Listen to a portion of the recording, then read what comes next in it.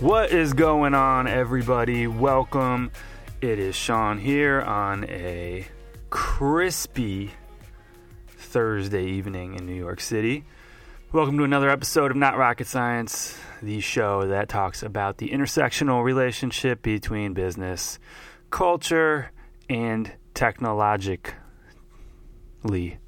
Anyway, how are you guys doing? Hope you are well. I'm doing okay here. But yeah, a little chilly. That fall air is starting to come in. I'm starting to wear hoodies again.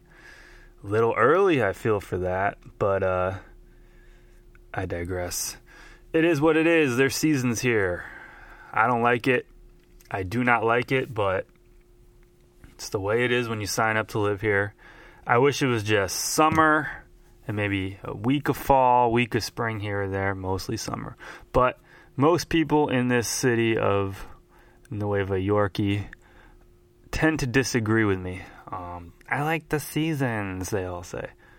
I get it. Leaves changing colors are cool. Flowers blooming is exciting. But when it's cold, it just feels different. And that different ain't a good different. You know what I mean? But anyway, so last week, I kind of did one of these more short-form, thought-of-the-day type podcasts. I figure you guys got stuff to do. You're on your commute. You're in your car. You're wherever you are. It's just me, a one-man show here, doing the damn thing. I understand you don't want to listen to one person just blah, blah, blah, blah, blah, blah, blah, blah, blah for an hour straight. That's no bueno. So, I've decided to kind of keep this thought of the day style 20 minutes-ish, 15 to 25 minutes maybe, style podcast rolling for a little. See how it goes. Got to look up them old analytics, see how things do, check feedback, do all the responsible things in this data world that I discussed last week. So if you haven't heard that one, check it out. But I'm going to keep it going. I kind of like where we are with this for a little bit and go from there. Today, it's going to be a little different. It's going to be a little more granular. It's going to be a little more up my alley, my day-to-day. For those of you who may be new to this show, my regular day-to-day work is as a user experience designer. And for the past couple years now, it's been a user experience designer or UX designer, buzzword, for e-commerce, and particularly for food e-commerce. So that's kind of been my sweet spot or area of expertise at this point, or what I focus on 5 days a week at least. And yeah, I was on the old Instagrams, scrolling around, seeing what's up, and obviously, I talk about business stuff here sometimes. So I follow a couple business accounts, but for some strange reason, Instagram likes to think that that's all I follow. So when I go to my Explore page, it's just like, business fact. Did you know if Jeff Bezos decided to not work for the rest of his life, it would take him 44 years to blow his money if he spent $1 million a day? It's like, thank you, I guess. Thanks, I guess, dude. But I really don't care. And that's like what my entire feed, it's that and then pictures of like French fries. And that's my Explore page. So I don't know what it says about me. It's like French fries with like extra cheese mixed with like mac and cheese with like bits of steak in it. I don't know. It's that and business facts. That's my entire Explore page. I don't know if that paints a very good picture of who I am, actually. But it is what it is. And last year when I was messing around with the Instagram account for this show, I posted those business facts when I was still lost and confused and didn't know what to do. Now, I've kind of actually taken a break from posting from Instagram for a while just because I didn't really figure out a workflow that was efficient enough. Posts would take too long to create because I was creating my own content, blah, blah, blah, blah, blah. But anyway, point is, I'm seeing these annoying business facts all the time. And then there's like these like motivational things. Like, you just have to do it. Everyone's scared of starting a business. Blah, blah, blah. Health is wealth. It's just like, this is why you're poor. It's kind of mean, actually, but it is what it is. You know, it's these people, it's like, the system's rigged, you're poor because of your habits and your lifestyle. And it's all true, but when you're just spamming new versions of that every single post and that's your account, it's like, boring. And that is why the business niche on Instagram is not the easiest to grow, because most people don't give a shit. Anyway, point of all this is not to just take a big dookie on these business accounts on Instagram, but I saw one today when I woke up this morning, started, scrolling through the feed. Bad habits, I know, whatever. There was a post that talked about the future being here, and it was a post that talked about how basically physical stores are a thing of the past. The post is like, the future's here.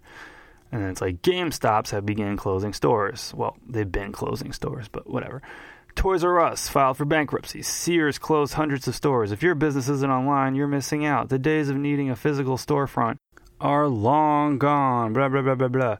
Start educating yourself. Like, people don't know online businesses are easier to grow than physical storefronts. Everyone knows that, dude. Come on.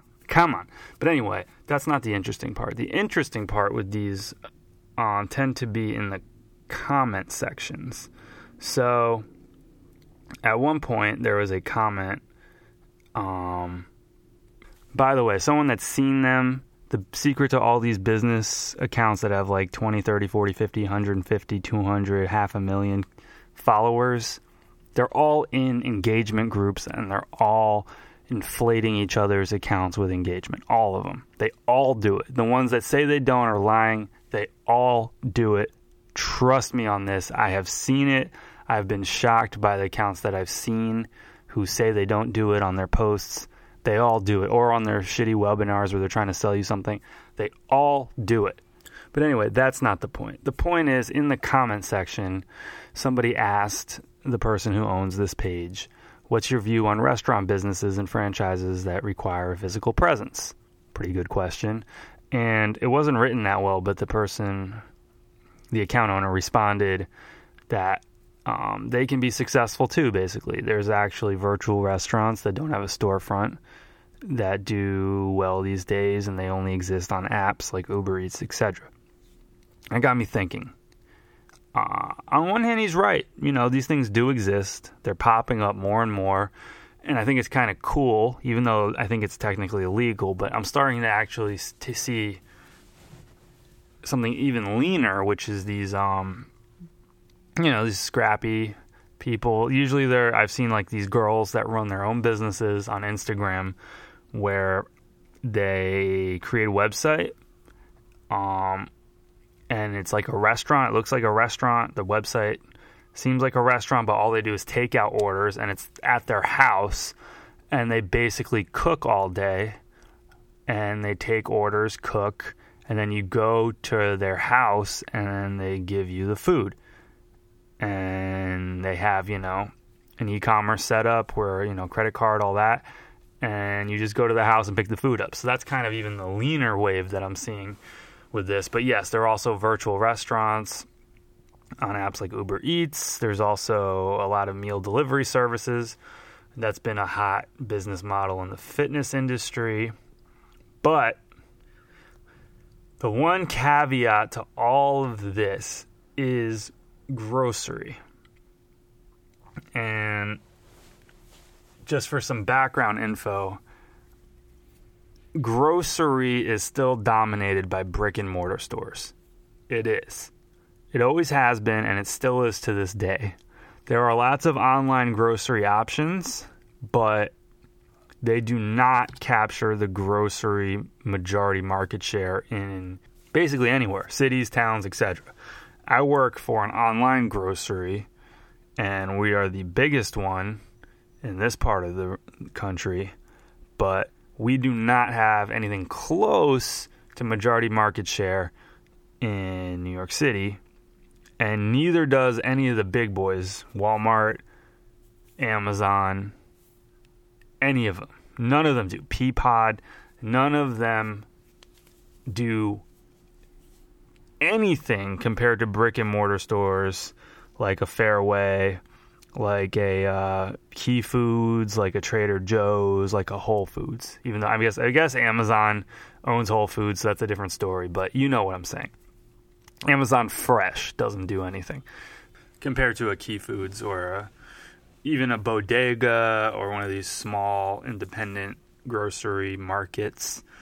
Those are what dominate the grocery business.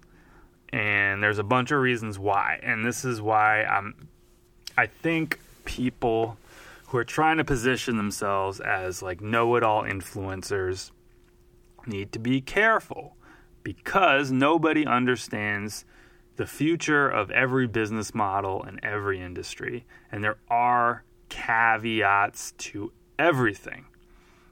And just for a little insider baseball, what's interesting about the online grocery industry, and part of the reason why it doesn't take off like other online businesses, is because supply chain matters a whole lot more in grocery than any other digital business or any other e-commerce business.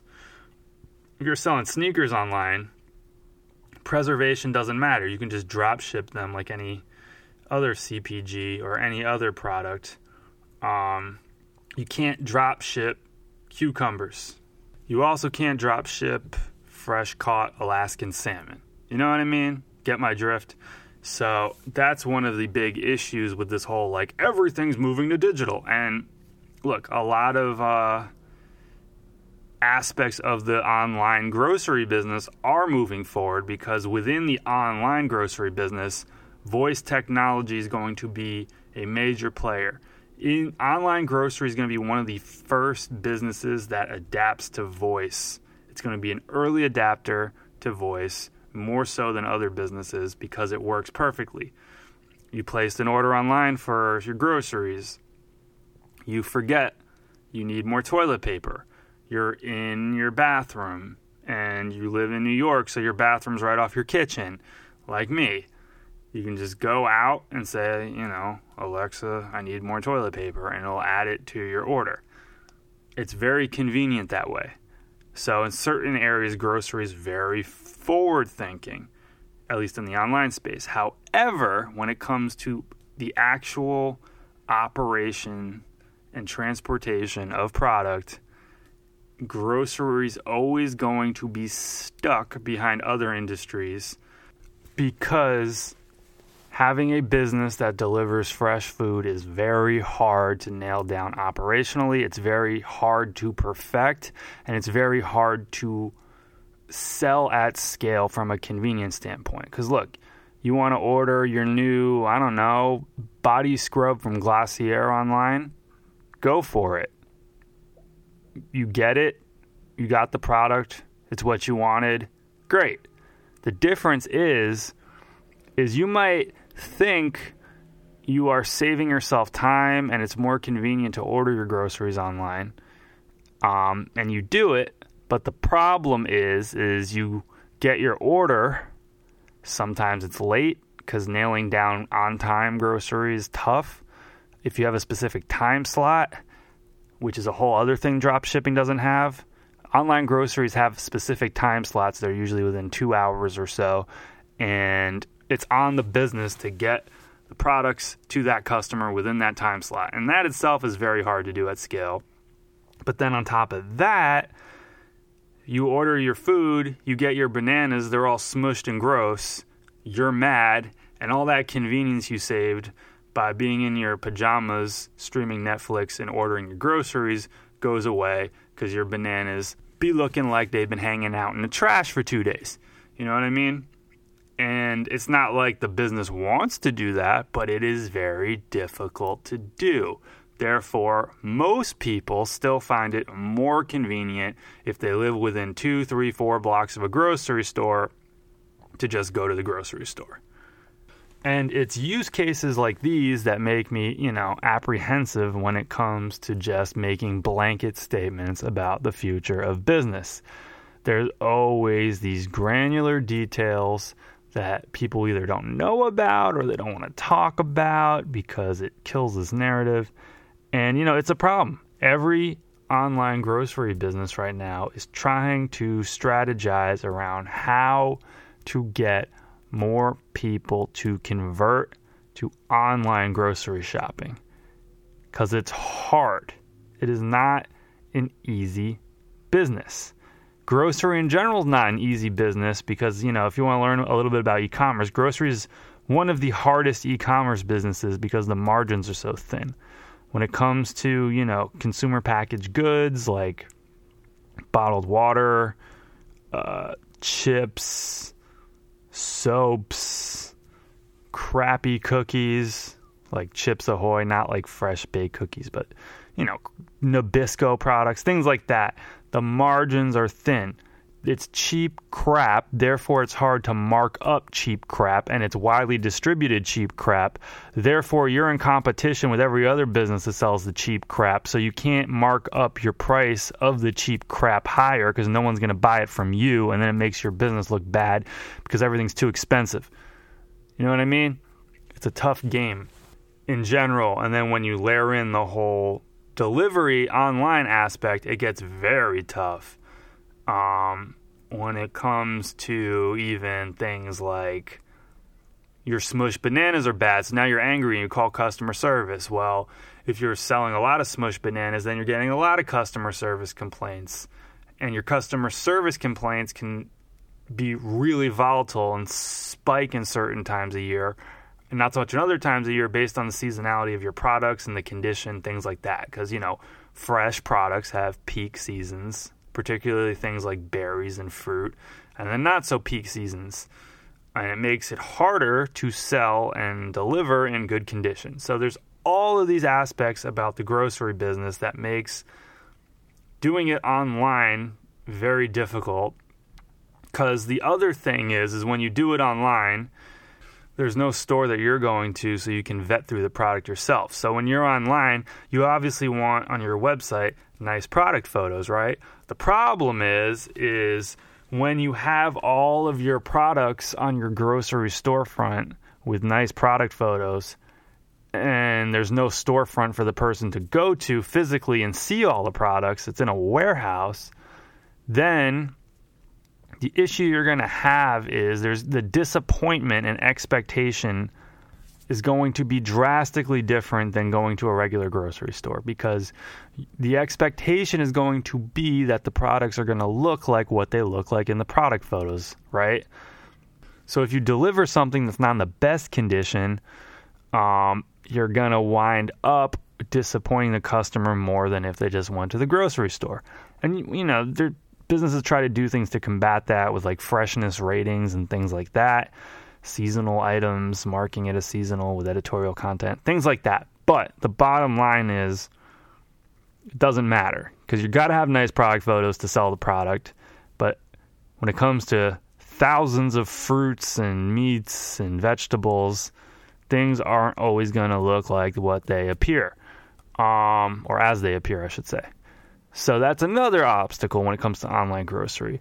There's just something much easier when it comes to customer expectation and satisfaction when you need them to come to you. They look through the products themselves and can pick exactly what they want. Because if they pick some bananas that look smushed, that's on them. And the customer knows that.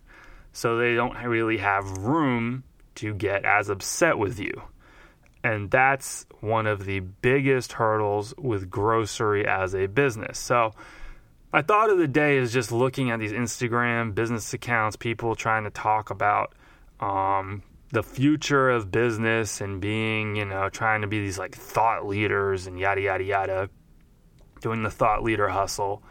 But it's just funny when you see someone talking about something and skipping over an entire business model that you, as the viewer, are deep in the trenches day to day with, and know how what you do directly conflicts with the sentiment of, you know, what the status quo is moving forward as far as like the future of business. And, you know, I mean, I might as well throw it out there. This is what I kind of do. I don't really talk about it that much because it's, you know, a very niched thing. Online grocery isn't really like the hottest topic, but maybe I should talk about it more. Maybe I should be the online grocery podcast guy. I don't know. Anyway, that was just kind of my thought of the day. I wanted to get it out there.